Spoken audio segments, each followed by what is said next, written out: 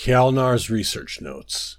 It all leads to this. All the ransacked tombs, all the overturned sarcophagi, all the killing and sleepless nights, and empty promises paid for in blood. All of it leads to this. None of my compatriots know the true nature of this place. They slaver over the trinkets we're bound to find, and they whisper about our mysterious employer. But to them, this is just another grave. I know better. The Red Guards buried these ashes here for a reason. Something evil dwelt here already. Something impossibly powerful. A harbinger of shrieking fates that will usher in an age of torment the likes of which Tamriel has never seen.